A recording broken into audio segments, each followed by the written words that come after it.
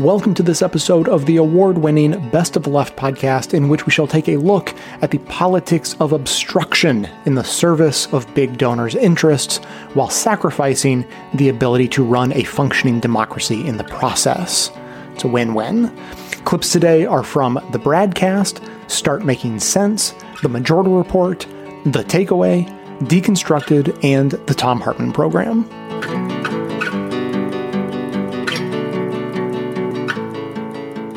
Action Fund survey found that the bill was extremely popular among all voters in the state, Republicans, Democrats, independents alike.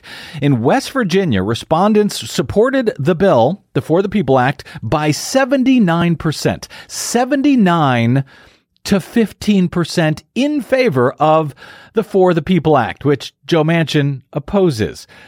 The Democratic proposal also enjoys high levels of support among Republicans, specifically, despite ongoing efforts from several right-wing dark money groups to have the state's senators vote against it because, well, among other things, it gets their dark money out of our elections, and it helps prevent billionaires that run those dark money groups from buying elections.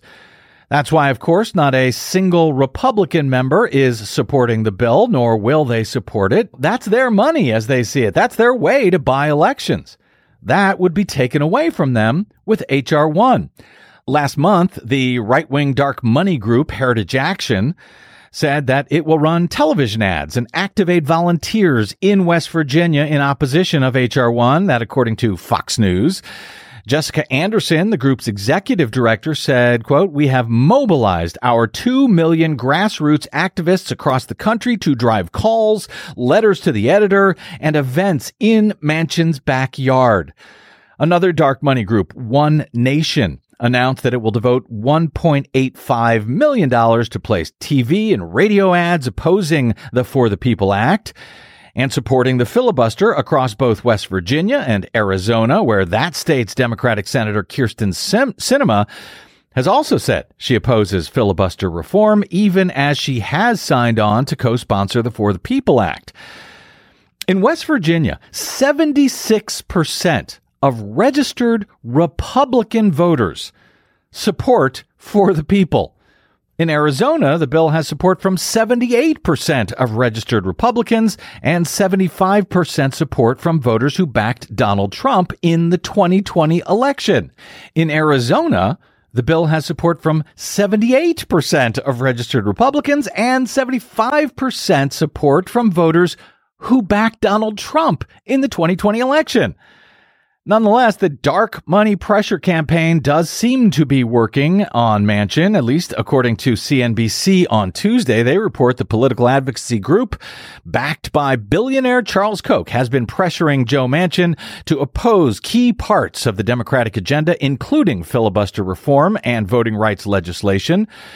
That lobbying effort appears to be paying off. Manchin, in a recent op-ed, wrote that he opposed eliminating the filibuster. He would not vote for the People Act, which advocates say would limit the influence of big donors on elections. Yes, big donors like Charles Koch.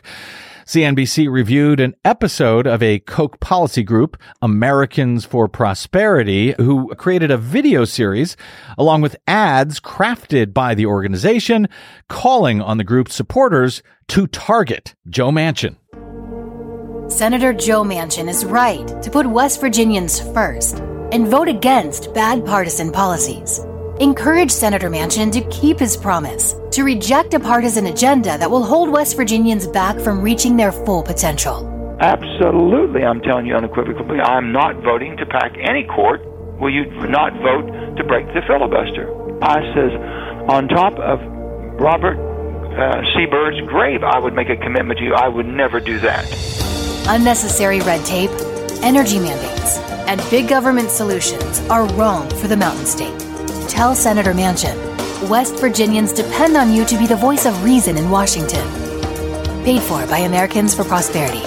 Yes, well, Americans for Prosperity launched a website titled West Virginia Values, which calls on people to email Manchin to be the voice West Virginia needs in D.C., reject Washington's partisan agenda. Well, Washington's partisan agenda, apparently, is supported by 79% of West Virginia voters, including 76% of registered Republicans. In a statement to CNBC, a spokesman for Americans for Prosperity did not deny whether its officials have spoken directly to Manchin or his staff about the For the People Act. The representative praised Manchin's stance on the bill. In an emailed statement on Tuesday, he said, Senator Manchin has long blazed with his own path, and on this issue, we agree. Extreme partisanship gets in the way of finding positive solutions because, if there's anything the Koch network is known for, it is the positive, nonpartisan solutions that help everybody, right? Some weeks ago, we covered the New Yorker's report on a meeting between Koch leaders and representatives from other right-wing groups about how they have tried to stop H.R. 1 from passing, but that some of their own polling shows the campaign finance elements of the legislation is widely supported, especially when voters learn that the measure would, quote, stop billionaires from buying elections. That, apparently, was wildly popular, even with, as a matter of fact, especially with Republicans. Here's some of that audio from the Americans for Prosperity conference call obtained by the watchdog group Documented, as the AFP pollster here, Kyle McKenzie, had the unenviable job of explaining to the right-wing groups that H.R. 1, the For the People Act, was very popular across the board, especially when it came to preventing billionaires like Americans for Prosperity's funders, the Koch network, from buying elections. When presented with a very neutral description of H.R. 1, people were generally supportive. And the most worrisome part, which Grover mentioned at the very beginning of his presentation, is that conservatives were actually as supportive as the general public was when they read the neutral description of H.R. 1. There's a very large chunk of conservatives who are supportive of these types of efforts. Don't get into a fight in H.R. 1 where you engage with the other side, where they have the talking points. H.R. 1 stops billionaires from buying elections. Unfortunately, we found that is a winning message for both the general public and also conservatives. That simple message, but far and away resonated with people. And when they had to compare that message versus tons of other ones, they were most persuaded by that. And they found that to be most convincing and most, riled them up the most. Unfortunately, the message that billionaires should not be able to buy elections is very popular.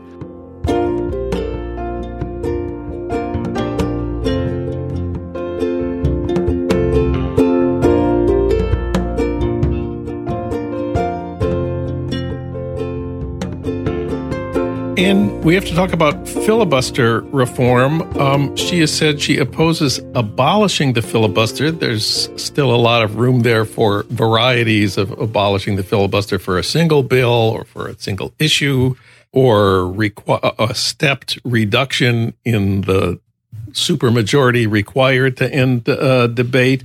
The reason the filibuster reform is so important is to pass the Voting Rights Bill, SB 1, which was introduced in the Senate. Arizona is one of those states where a series of bills have introduced in the state legislature to dramatically restrict access to the ballot.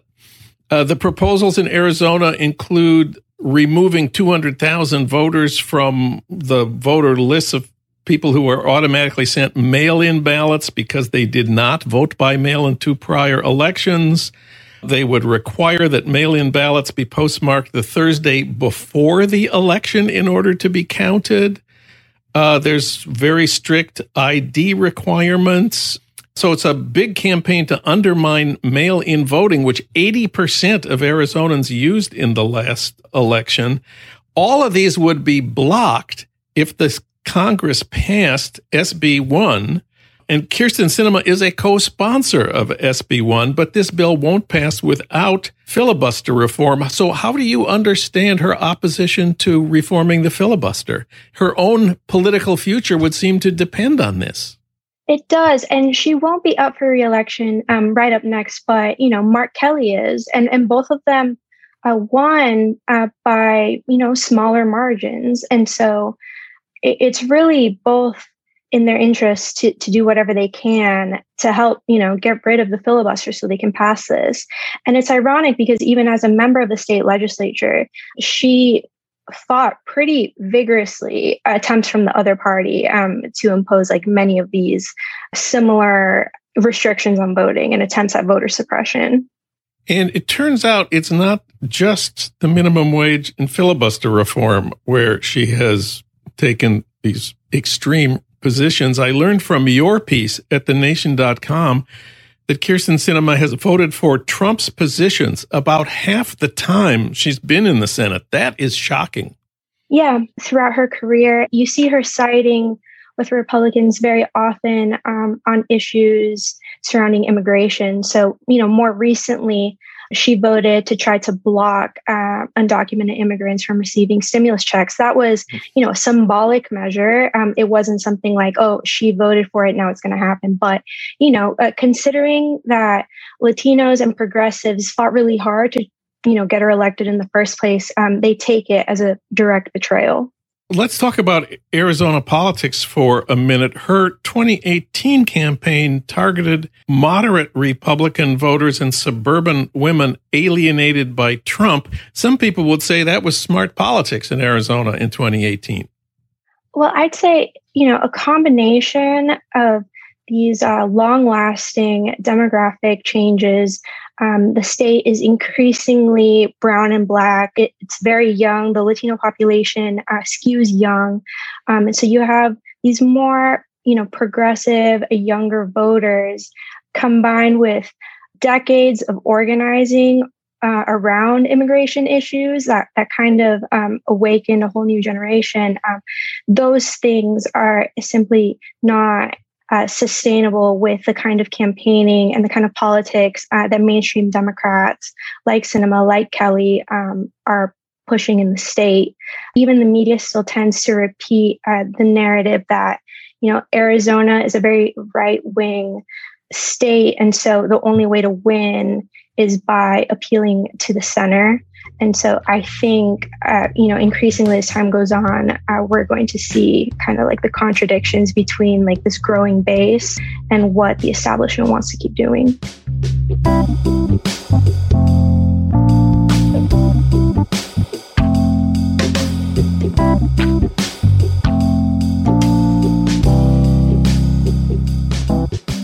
Many years ago in 2000, I think it was 2006, I interviewed Barack Obama. I spent a day with him and we were talking about healthcare. And he made an argument about healthcare reform. And his argument was basically, I want to reform the system. I'm not a revolutionary. I'm a reformer. And I bring that up because what it said to me at the time is that this was a Democratic leader speaking about really a broader Democratic culture that is conflict averse and is afraid of structurally changing the power dynamic in a way that could be considered unprecedented, right? The Democratic Party is a conflict-averse party that is not comfortable with the idea of making structural changes that would be portrayed as first ever historic, sort of a new paradigm. And I think we are now living in the ultimate culmination of that, where you have a Democratic Party that is not willing to structurally change, for instance, the filibuster rules, to structurally then change the election system. And I think it goes to this deep, innate fear of actual change, that as much as the Democratic Party campaigns on hope and change, it is a party that is incredibly afraid of making change. Now, the cynical take would be they're not afraid of making change. They actually don't want to make change. I think it's a mix of both. Yeah, I would agree with that. I don't know if you remember this. They deployed Kamala Harris to go to do local media in West Virginia and in Arizona in the run-up to the vote on the stimulus bill. Supposedly Manchin was upset by it, and there was a different dynamic at that time because you had Jim Justice, who is the Republican governor of West Virginia, former Democratic, et cetera, coming out saying, we want our $2,000 checks. And I would imagine that put a little pressure on Joe Manchin. And he came out and said, like, I didn't appreciate her coming down here and that type of thing. But it certainly got Sinema in line. And we don't see that yet. And so let's just turn to what we do see. Joe Biden negotiates with Capetto for, 4 weeks, which was probably like 3.5 weeks too long, and then immediately pivots to this gang of 10. And I want to be clear, it's a gang of 5 Republicans and a gang of 5 Democrats. And they need 10 Republicans to vote for this. Right. Now, I guess it's conceivable there's another 5 Republicans out there who are just like, I'm going to let these guys negotiate on my behalf. But that's not happening. Is Joe Biden still on the, I'm going to show Joe Manchin, illustrate to Joe Manchin that it's impossible to come to a deal situation? Because the January 6th commission, if that didn't prove it to Joe Manchin or wasn't substantial enough to him use as a fig leaf for the narrative he creates in West Virginia, which is probably more the case, this isn't going to do it. No, I completely agree. I think this goes back to Joe Biden. I think being fundamentally, having spent 40 years in the Senate and prioritizing, things are good if you have gangs of 5 or gangs of 10, or, things are defined as good if you can convince Republicans to join with Democrats. And the problem with that viewpoint is that, does anybody remember how the greatest things in American history passed? Does anybody remember those roll call votes? Like, the answer is no. The answer is that what we remember are changes to the law that materially improve people's lives. So the real problem here, or one real problem here, is this holding up of, as long as a bill has bipartisan support, it must be good. As long as the roll call vote is like 75-25, this must be good. And of course, if you roll back history, there are a lot of things that passed with those vote counts that are really bad. Wall Street deregulation, the Iraq War. I could go through the list here, but the things that tend to pass the U.S. Senate with huge majorities are the things that either do nothing or, at least from historical precedent, have been bad. So the question that I don't really understand, unless you go to the cynical idea that maybe Biden really doesn't want these things to happen, but if you discount that, then what you're looking at is kind of a religion of bipartisanship that is unmoored from what it should and is actually valued in society. With all this said, it appears like there's not going to be any type of voting bill that is going to get passed unless Joe Manchin can be convinced to reform the filibuster only to pass the John Lewis bill. But that one has its problems too, in that it can't be passed for months because of requirements for public hearings and whatnot, and it's not retroactive. So the worst of offenses that these states could perpetrate on voters, essentially, will have been completed, and then will have been grandfathered in to this new Voting Rights Act. And just to be clear, the original Voting Rights Act was specifically about what our grandfathers had done, and our fathers, and maybe probably our brothers and our sons, in terms of disenfranchising people. The idea of grandfathering in already disenfranchising laws is just absurd to me. It is. And I think what we've seen when it comes to democracy is the Democratic Party is not behaving with the urgency that the situation requires. And I don't want to be like dark and super dystopian here, but you have seen state after state after state controlled by Republicans aggressively trying to and succeeding in making it harder to vote. It's not an overstatement. It's not hyperbolic to say that there is an assault happening on democracy, and the Democratic Party is effectively unilaterally disarming in Washington. The obvious crazy hypocrisy of Joe Manchin about saying, I want to respect the rules, is you have a situation where Republicans are changing the rules in the state level, and the Democrats aren't using power in Washington to protect the right to vote. And what's really crazy, what's really disturbing about it is that we look back on history when it comes to desegregation, when it comes to voting rights, as the history of that is the heroic history, is the federal government marching into states to protect the right to vote, to protect equality, right? The famous Norman Rockwell photo of the little girl going into the school, the first girl, the African-American girl to go into the white school. This is considered, we put that on a pedestal, and rightly so. And the story behind that is that the federal government had to intervene. And what we are now seeing is the opposite, that the Republicans are waging that war in the states, and the federal government is essentially gridlocked by a filibuster, unwilling, unable, and refusing to use that same power. So it's really super disturbing. And the crazy thing to me is like, why is this party not acting with urgency, especially because it's in the party's short-term political self-interest on top of everything. Not only is it like moral and right in this moment in history, but this is to protect you as well. Well, doesn't seem to be a unified Democratic sort of like assessment of what is in the party's interest. Joe Manchin's thinking about what's in Joe Manchin's interest. Mark Warner is thinking about what's in Mark Warner's interest. Right, but here's the thing, Sam. West Virginia is literally passing laws to limit voting rights. Like, I don't think that's in Joe Manchin's, even his interest. Making sure lots of people vote is essentially in the Democratic Party's interest if you believe that the Republicans are in the population at large, are a minority party, or at least a party that represents a minority of views, not the majoritarian viewpoint. So the fact that they're not willing to save themselves is what I'm saying. Here comes your reminder to get the new show Unf***ing the Republic anywhere you get your podcasts already. I mentioned before that you can hear Amanda and me in their latest episode about Milton Friedman. As a bonus, I even seized the opportunity to utter their catchphrase. But I also recommend their recent takedown of so-called conscious capitalism, the market's response to calls for change by attempting to maximize the perception of the changes happening inside corporate America while minimizing the actual changes they have to make. Lots of companies get called out, most for bad, but a couple for good. And I was happy to hear that the company who is our other advertiser today made it onto the good list, which is what I call podcast advertising synergy.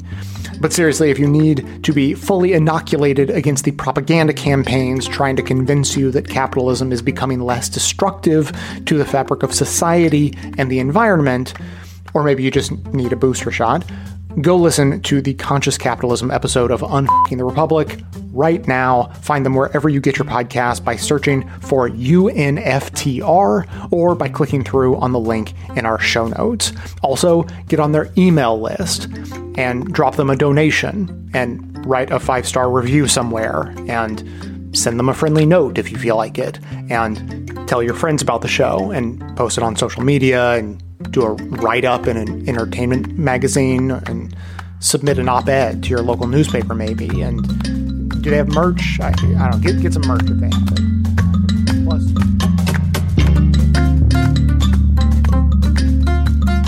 the World War II discourse is instructive here because it is post-World War II America that becomes the global power we understand ourselves to be, in large part because of that spending, and of course also because of the massive war that took us into that space. But Maya, I'm also thinking that in that moment, there was a lot of partisan unity, which is to say that Democrats ran the board at that time. That is not the situation we're in now. These very slim majorities are not what Roosevelt was facing.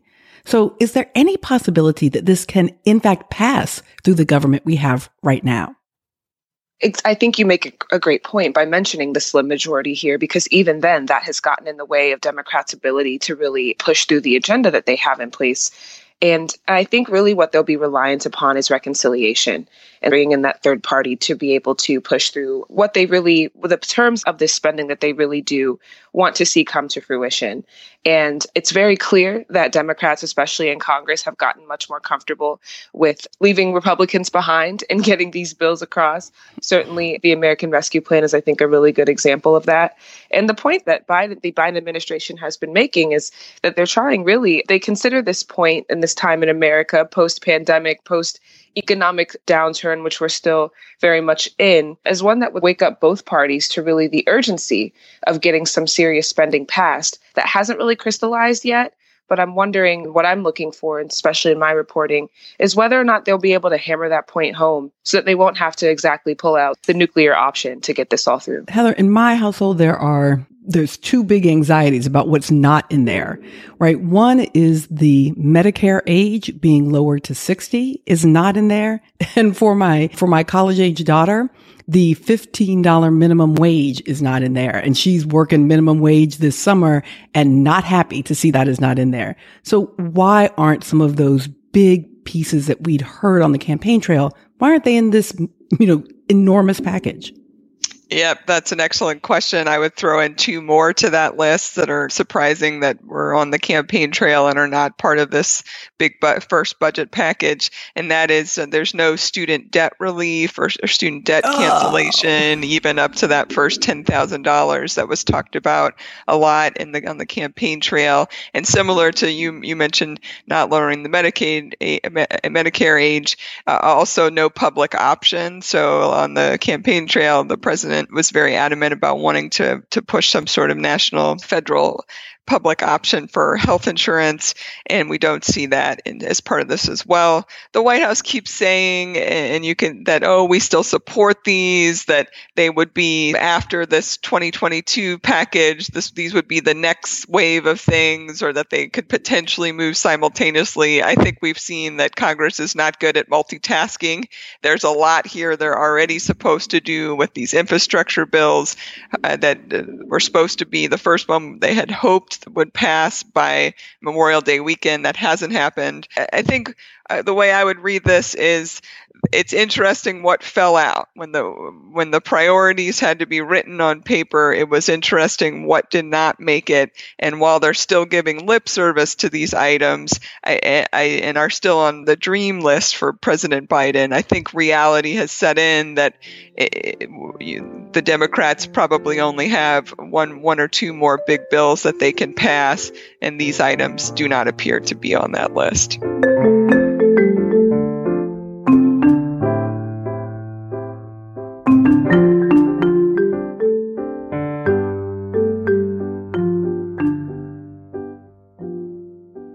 I guess one possibility that's being talked about is amending this act to something that would be more acceptable to Joe Manchin and that would focus on these most egregious threats. Congress could establish uniform rules for how to count votes, how to certify election challenges.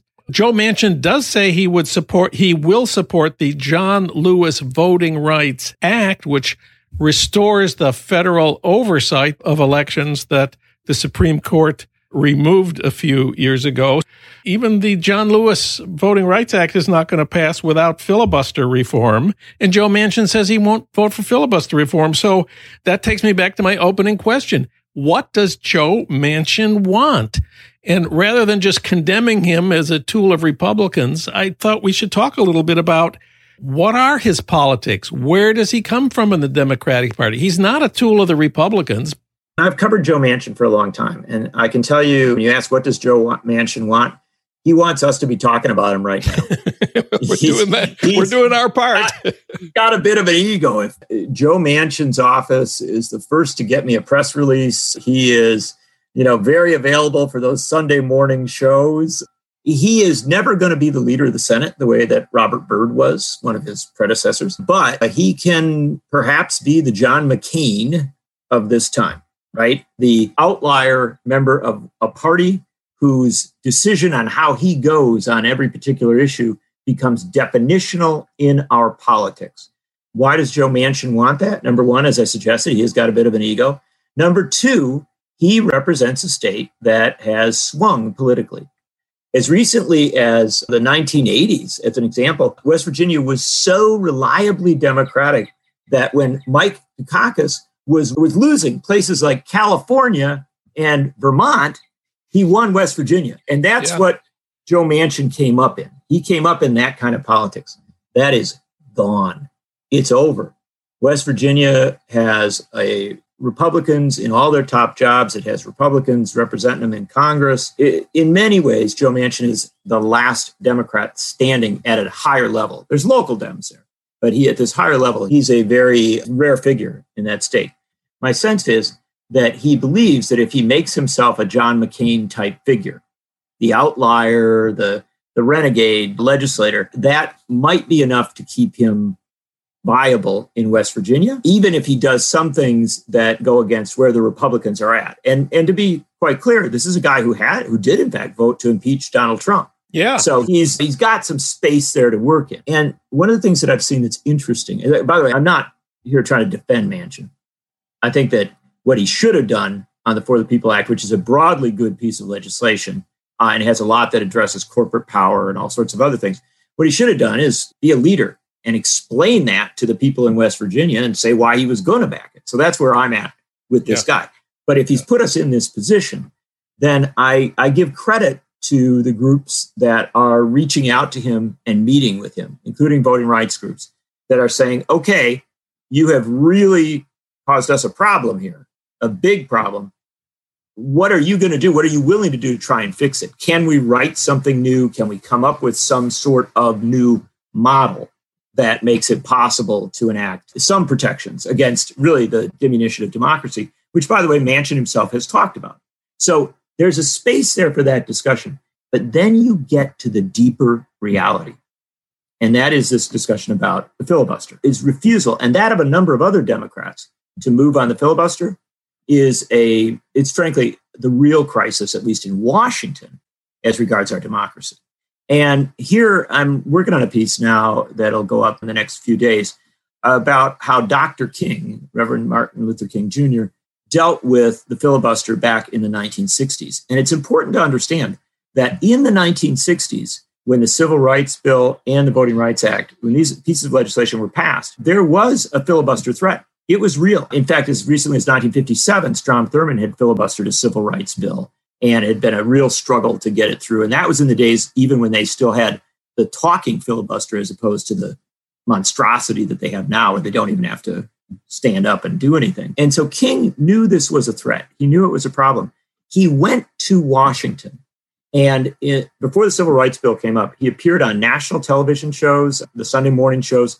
He went to the Senate, sat in the gallery. He did every interview he could. And basically what he said was this: if at this point, after everything we've been through, they try to use the filibuster, we will have to go to the streets.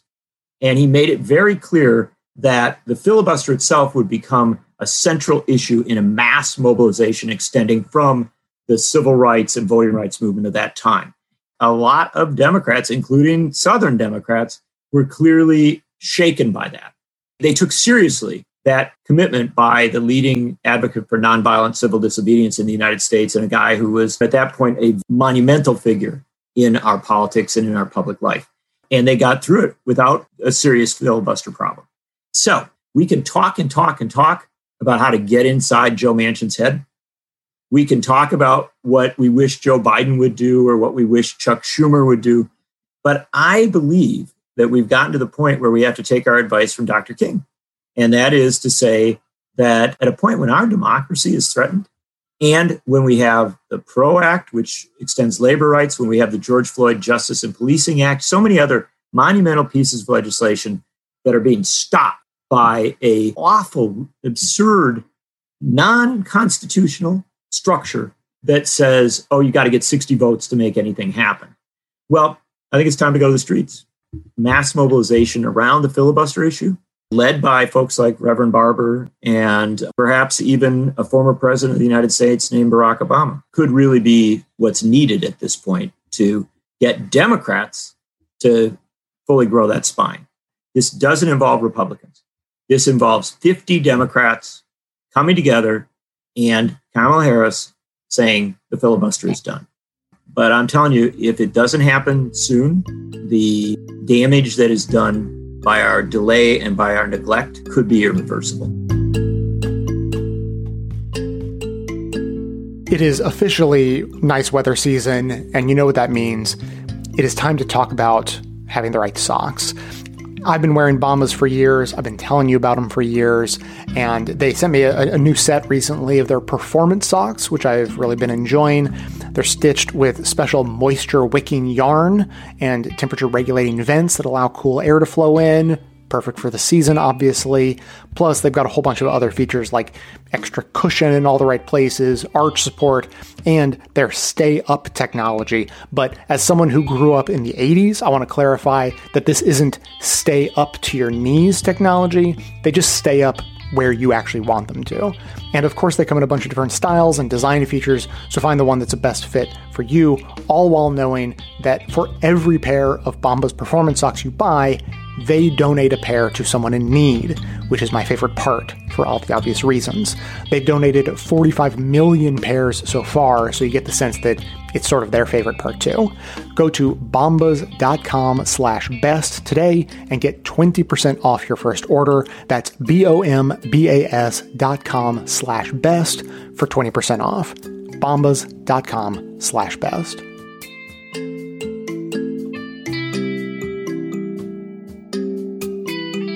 He details a number of objections there. It seems like he's opposed to barring voter ID requirements. He's opposed to automatic voter registration. He's opposed to restricting purging of the voter rolls. Is this something that we knew before when it came to his reservations? I don't believe he's made these objections front and center or really public. If you actually look last week in the Charleston Gazette-Mail, that's the main paper in West Virginia, his state, Joe Manchin wrote a whole op-ed laying out his opposition to the For the People Act, this voting rights, civil rights bill from Democrats. And in this op-ed, he makes a number of arguments, but they're largely about the lack of bipartisan support for this legislation. He does not make the argument that secretaries of state need to be purging their voter rolls, a very controversial dynamic that critics argue suppresses the vote by making it much harder for infrequent voters or people who have moved to know that they're registered to vote regularly. And people don't realize they have to re-register to vote, and then they lose the ability to vote in an election. And same-day voting, that, again, if there are problems with registering, that gives people the ability to vote if they miss the deadline or to participate in an election. And in this op-ed that he published just last week, he doesn't make these arguments, but he's making these fairly detailed arguments to this group of mega donors, including many billionaires. And he's saying he's going to write down his detailed objections to the law and send them to Nancy Jacobson, the co-founder of No Labels, and then she will distribute it to the donors. It's really a completely different what he's saying in public versus what he's saying privately to this group of donors. And the most generous, most charitable read would be that he just hadn't been paying attention to it up until the last few days. But I hesitate to even credit that. And it fits with the pattern that you had identified earlier.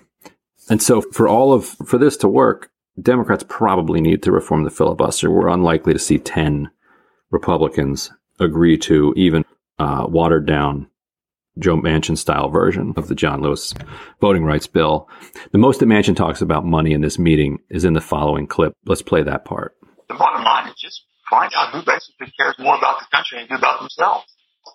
I don't know how to tell you that. You would not be in your positions that you are and the success you've had if you couldn't read people and tell if it's self-service or public service. And they can only BS you so long. Pretty much the truth comes out. And right now what I'm asking for, I need to go back. I need to find 3 more good Republican senators that'll vote for the commission so that at least we can tamp them down to where people say Republicans won't even do the simple common sense of basically voting to do a commission that was truly bipartisan. So once that people, and it just really emboldens the far left saying, I showed you, how's that bipartisan working for you now, Joe? Those are the hard things. That's where I need help, Dan. Later in this episode, we'll talk more about the commission and Manchin's interest in the commission. But what he seems to be saying here, Lee, is that he's getting a direct question from a donor about where they should direct their finances. And what he's telling them is that, look, I need help getting more Republicans to vote for this January 6th commission, because it's giving the far left all of this ammunition to say, look, see, you can't work with these Republicans. How are you going to cut a deal with them when they won't even investigate the January 6th ransacking of the Capitol? That's even after they were given everything they asked for on the commission. So he's saying those are the people that you need to send your money to, which is okay, I guess he's trying to save democracy or something, but he's pretty much directly saying that he wants donors to finance Republicans so that they will endorse the January 6th commission so that he can save the filibuster, so that he can then help those donors enact all of their much broader agenda. Am I reading too much into that? What was your take on that segment? No, I had the same sense, Ryan, from listening to this. If you zoom out from 50,000 feet and look at this, it's actually remarkable. These are hedge fund, private equity, finance billionaires, corporate executives who want to preserve low taxes, preferential tax treatment. They're concerned with the government stepping in and taking up the role that the private sector plays in various industries as well, perhaps in part of the infrastructure bill. So for those reasons, they want to preserve the filibuster, which is a procedural obstacle to changing any of those policies.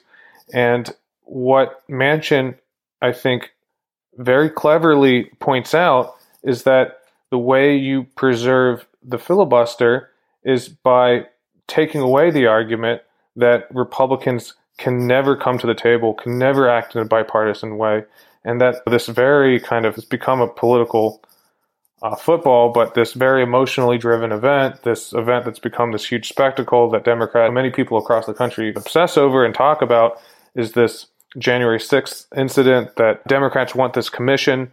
And so what Manchin says what some in the Democratic Party want to do is say that because Republicans won't work with Democrats to institute this commission to investigate and further investigate this January 6th, we might lose the filibuster. So if you care about the filibuster, perhaps for those other reasons, for all these reasons the donors care about the filibuster, get your campaign dollars, get on the phone with Republicans you have a connection to, and get them to support this commission, because otherwise the filibuster could be gone.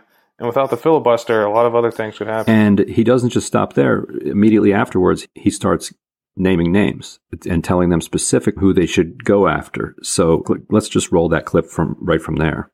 And here's the thing. Let me just tell you. Okay, I'll give you some names here. Roy Blunt is just a good friend of mine, a great guy. Okay, you would like to think that Roy's retiring. If some of you all who might be working with Roy in his next life could tell him that it'd be nice to help our country, that would be very good to get him to change his vote. And we're going to have another vote on this thing. Okay, that's incredible. Let's stop that right there, Lee. Roy Blunt is great. Just a good friend of mine. Okay, you would like to think that Roy is retiring. If some of you all might want to, basically, if some of you all might be worth working with Roy in his next life, could tell him that it'd be nice and help our country. He is specifically telling them. It's a revolving door. He's offering him, saying, hey, if you want to offer Roy Blunt a job when he joins your corporate board, let him know now that you will do that, which is not legal. Let's be clear. Like that would break the law.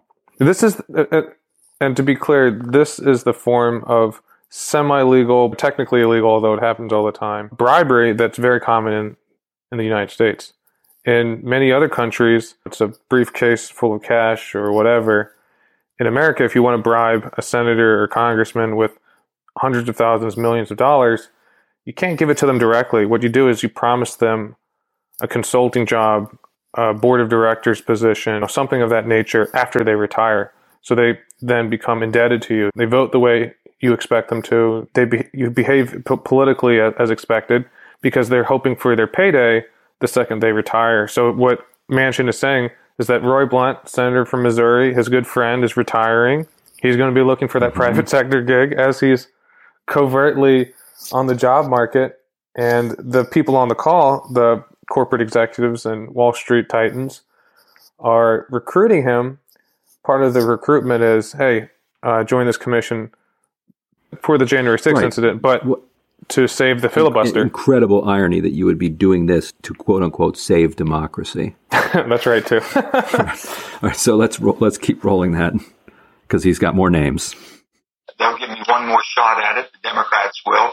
If I ask Schumer and push him, says, Chuck, I'd like to have another vote first before you roll this out completely on this bipartisan commission. You've got that. You've got basically a Richard Burr who voted for the impeachment, but then he didn't vote for this for whatever reason. And I know he thought because we're doing all these other commissions, we're not really truly doing a bipartisan commission out of the political realm that we're in right now. And my good friend Joe Lieberman understands that. Joe Joe's looking at things differently today than he looked at when he was inside the Senate. He's being clearer, I'm sure, and he can speak out more freely, right, Joe?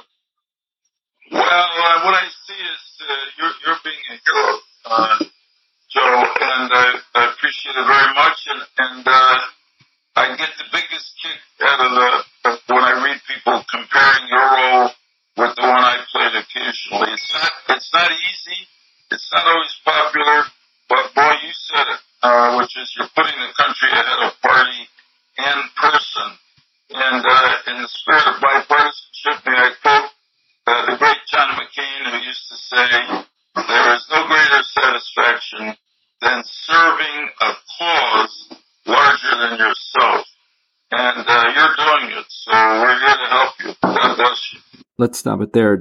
Lee, do you think that they are so far gone that they recognize the clash between talking about serving a cause larger than themselves, just a breath away from suggesting that these billionaires dangle a post-Senate gig in front of a senator so that he'll change his vote to help preserve the filibuster? Do you think that even registers anymore? Well, look, I don't want to... It's hard to say. I feel like many of these folks, that you could analyze this from the outside and see lots of hypocrisy, but if you talk to these type of donors or these type of politicians, many of them genuinely believe that their preservation of the status quo and moderate form of politics is patriotic and serving the country. So, hard to say. Joe Manchin is a dummy, and Sinema's a jerk. Their stubbornness is really crummy, and nothing's gonna work till we end it. Abolish the filibuster, demolish the dilla-duster, demolish the filibuster, abolish the bill-a-buster, frolish the filibuster, abolish the gilligaster, the filibuster has got to leave for the sake of our democracy. The bottom line is when a country's politics stops being about issues, we're not really seriously debating issues right now. We're debating identity. Who should be in charge? And that's the essence of this whole thing with Joe Manchin. And white supremacy has now officially gone bipartisan. Now, I realize white supremacy has always been bipartisan, but many of us hoped that the Democratic Party would abandon white supremacy. That was the kind of the official position in 1965. But when a country's politics stop being about policy and start being about identity, that country is starting to go through some sort of major, or is in the middle of some sort of major societal change. And part of that society is pushing back aggressively. And that's exactly what's happening here in the United States. And it boils down to this question of, are we going to continue to be, in terms of who controls the levers of power, both at the political level and at the business level, are we going to continue to be basically a white Christian, male-dominated ethno-state? Or will we become a multiracial, multi-religious, kind of multi-dimensional, a multi-ethnic, pluralistic democracy? And Joe Manchin just tossed in with the white ethno-state folks, basically. The election of Obama, this, by the way, this is my rant this morning over at HartmanReport.com as well. The election of Obama was, in my opinion, a statement of the possibility that America could become a multiracial democracy. But the backlash, you could argue, and a number of people have over the years, that the backlash to the Obama presidency is what brought us Trump. I'm not sure that's entirely true, but I think that is a piece of the analysis. And we're certainly seeing it in a big way right now. Here's why. In 1965, when the Voting Rights Act and the Civil Rights Act were passed, America was over 80% white, over 85% white, in fact. Today, we're about 60% white. And a lot of that change came about because in 1965, LBJ pushed through Congress a change to our immigration laws that's basically stopped racial quotas. It used to be that we would only accept a number of immigrants from a country whose citizen, how do I say this? If America was 10% black prior to 1965, we would not accept black citizens from countries that were predominantly black as more than 10% of all our immigrants. If we were 80% white, we had to accept 80% white people from principally white countries. That was the law up until 1965. And LBJ just blew that up and said, no more racial quotas. And then Reagan actually increased that with his amnesty. He brought 3 million Hispanics into the population and also basically told white employers, you'll no longer go to jail for hiring people who aren't citizens, and which led to another big wave of immigration. And so America is now much more diverse than we were 50, 60 years ago. And Joe Manchin yesterday, or day before yesterday, published this op-ed saying that Democrats are this is a quote from his article, politicians who ignore the need to secure our elections, end quote. 2020 was the most secure election in history, right? Look at all the votes that got counted and recounted again. More people were struck by lightning last year than committed voter fraud. Mondaire Jones tweeted, Manchin's op-ed might as well be titled, Why I'll Vote to Preserve Jim Crow. And I think it's a pretty good one. The only people talking about securing our elections other than Joe Manchin are Republicans. So here's the bottom line. From the founding of the Republic, from 1776 until 1920, when women got the vote with the 19th Amendment, the big question was, can white men govern themselves or basically govern the country? From 1920 to 1965, the question was, can white men and white women govern the country? But since 1965, the question should have become, or finally become, can America function as a multiracial, multi-ethnic, multi-religious democracy? And the Republicans sadly are saying no, and Joe Manchin has joined them in that. By the way, the U.S. Chamber of Commerce just announced that they are, which is, by the way, the largest lobbying group in the United States. The U.S. Chamber of Commerce just announced, David Lauder writing over at Reuters, the U.S. Chamber said it is backing Democratic Senators Joe Manchin and Sinema with campaign contributions as a reward for their opposition to Joe Biden's legislative initiatives and for trying to work with Republicans. Right. Now, I did see one commentator who gets, the Palmer Report guy, who gets some coverage, saying, oh, no, they're playing three-dimensional chess, essentially. What you're seeing right now is a very awkward dance from a mediocre politician who's trying to be so loud about opposing voting rights legislation, no one will notice when he ends up quietly voting for it. I don't think so. So can we become a multiracial, multi-ethnic, multi-religious, genuinely pluralistic, democratic nation?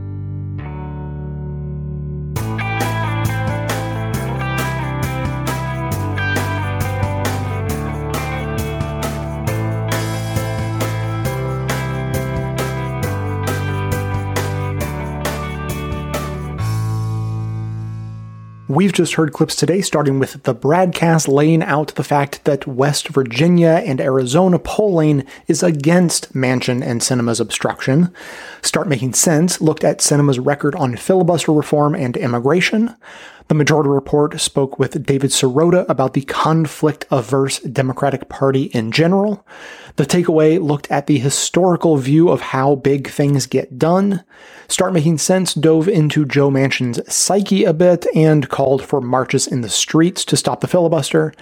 Deconstructed analyzed the leaked audio of Manchin speaking with donors about strategies to use dark money to undercut the perfectly legitimate arguments being made by progressives.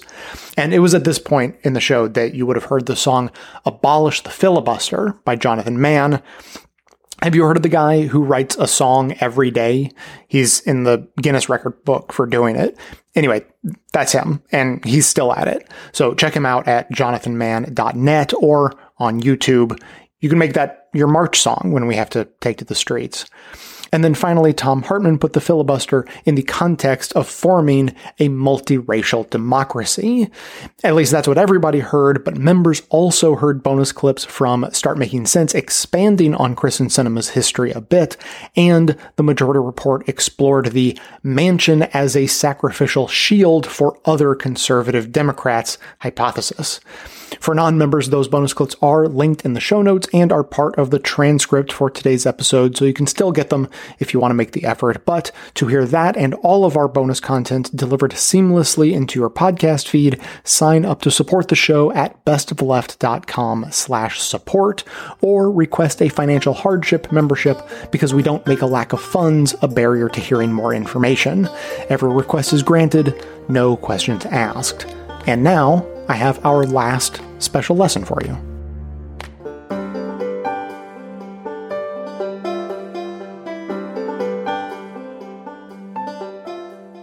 Today is lesson 4 of 4 about content creation. If you missed the first 3, they're at the end of recent episodes. You can probably find them. Maybe we'll make them accessible somewhere.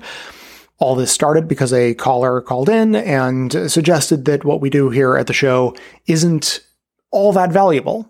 He gets value out of it. He listens to the show and uses it as research for some of his own work, but didn't think that it was very valuable and that people shouldn't, donate to the show or anything like that, at least not very much. And he was explaining why he doesn't donate. So I thought maybe I should look into exactly how valuable content curation is and explain it to people. So that's where we are. Up to this point, I've been discussing what exactly curation is. I've been explaining the value of it, especially when compared to the dismal alternatives such as algorithmic curation as opposed to human curation. But I haven't explained what the actual skills involved are. So that's what I'm going to do today, but to avoid this being the most uncomfortable of these curation segments due to me having to talk about my own particular set of skills, I'm going to flip the framing a little bit and discuss what you should look out for in any curator you may consider following, as well as some of the skills that you will need if you wanted to do some content curation yourself. So the first step is to appreciate that there is a difference between a professional curator and someone on social media who posts interesting stuff. A person could do both, but doing one doesn't make you the other. So one writer explains it this way, quote, "Curation today is much like photography. Years ago, if you wanted a quality photo, you hired a photographer. They had the equipment and the expertise to make photos that were just not possible with the cameras available to the average consumer 20 or 30 years ago. Much like curation, the shift to digital technology changed the photography game. Today, cameras and camera phones can take pictures of incredible quality, in some cases rivaling what a professional photographer might be able to produce. Does that mean that there's no need for a professional photographer or curator? Absolutely not. Their expertise and training has value, especially in specific high-value situations," unquote. So to wrap up our lessons on curation, here are the skills you should be looking for in a curator or trying to obtain yourself if you want to try your own hand at it. We'll start easy with traditional literacy: reading, writing, speaking, listening. That was actually on the list I found. You can understand my nervousness about being heard as a bit of a braggart. Next up, no, it's not about your fine motor skills, although that is important too. Number 2 is about information literacy.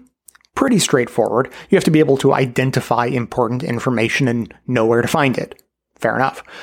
Next up is critical literacy, a little bit more nuanced, as now you have to be able to question and challenge the information that you're evaluating. We're not done yet. We've got a ways to go. All of this is relatively simple. I feel like people listening at this point are starting to wonder if they're already qualified for a new job, but maybe not. We have more to go. Next is media literacy. This is taking that critical thinking to the next level, as you have to add a deep knowledge of the media landscape, and not just for thoughtful consumption, but also for your own ability to create media messages that get put out there as your curation content. And then last up is what you need to be able to manage all of that information and turn it into something useful. And that is tool literacy. No, not an encyclopedic knowledge of the American rock band. These are the tools you need to know how to use to actually do the work. For instance, I just counted them up for maybe the first time ever and found that I use 8 different apps and 1 online service just for my curation tasks alone. Then there are a total of 8 publishing and financial services that I deal with to publish and monetize all of the content. And none of that is counting simple stuff like email and social media type apps to artificially inflate the numbers.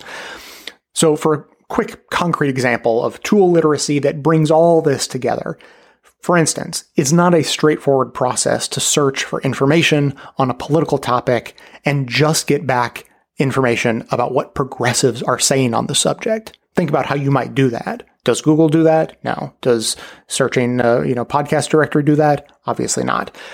But since that's exactly what I need, and that is exactly the sort of thing any content curator will need to do, in my case, I had to invent on my own a sort of Rube Goldberg machine of tools to make that process work for my specific purposes. Of all the things we content curators do, I think that is probably the least understood, most well-hidden aspect of what we do. But if you want to understand how it all works, it's absolutely critical. And that concludes our series on the humble content curator, the unsung hero of the internet age.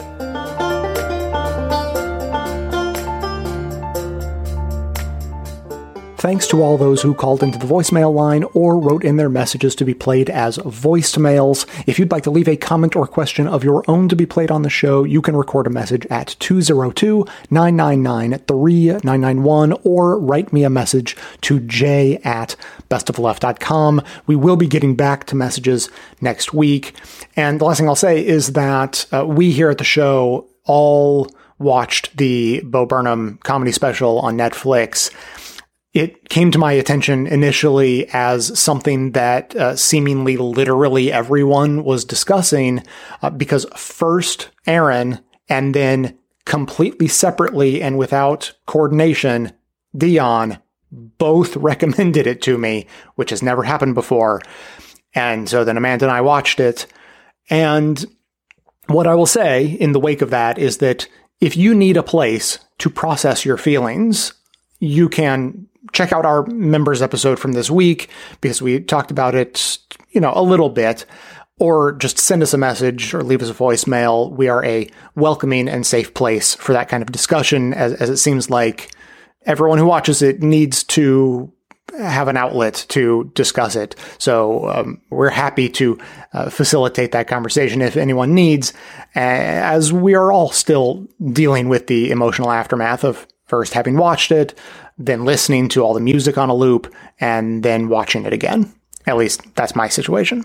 So again, keep the comments coming in on any topic you like at 202-999-3991 or by emailing me to j@bestofleft.com. That's going to be it for today. Thanks to everyone for listening. Thanks to Dion Clark and Aaron Clayton for their research work for the show and participation in our bonus episodes. Thanks to the monosyllabic transcriptionist trio, Ben, Dan, and Scott, for their volunteer work helping put our transcripts together. Thanks to Amanda Hoffman for all of her work on our social media outlets, activism segments, graphic designing, webmastering, and bonus show co-hosting.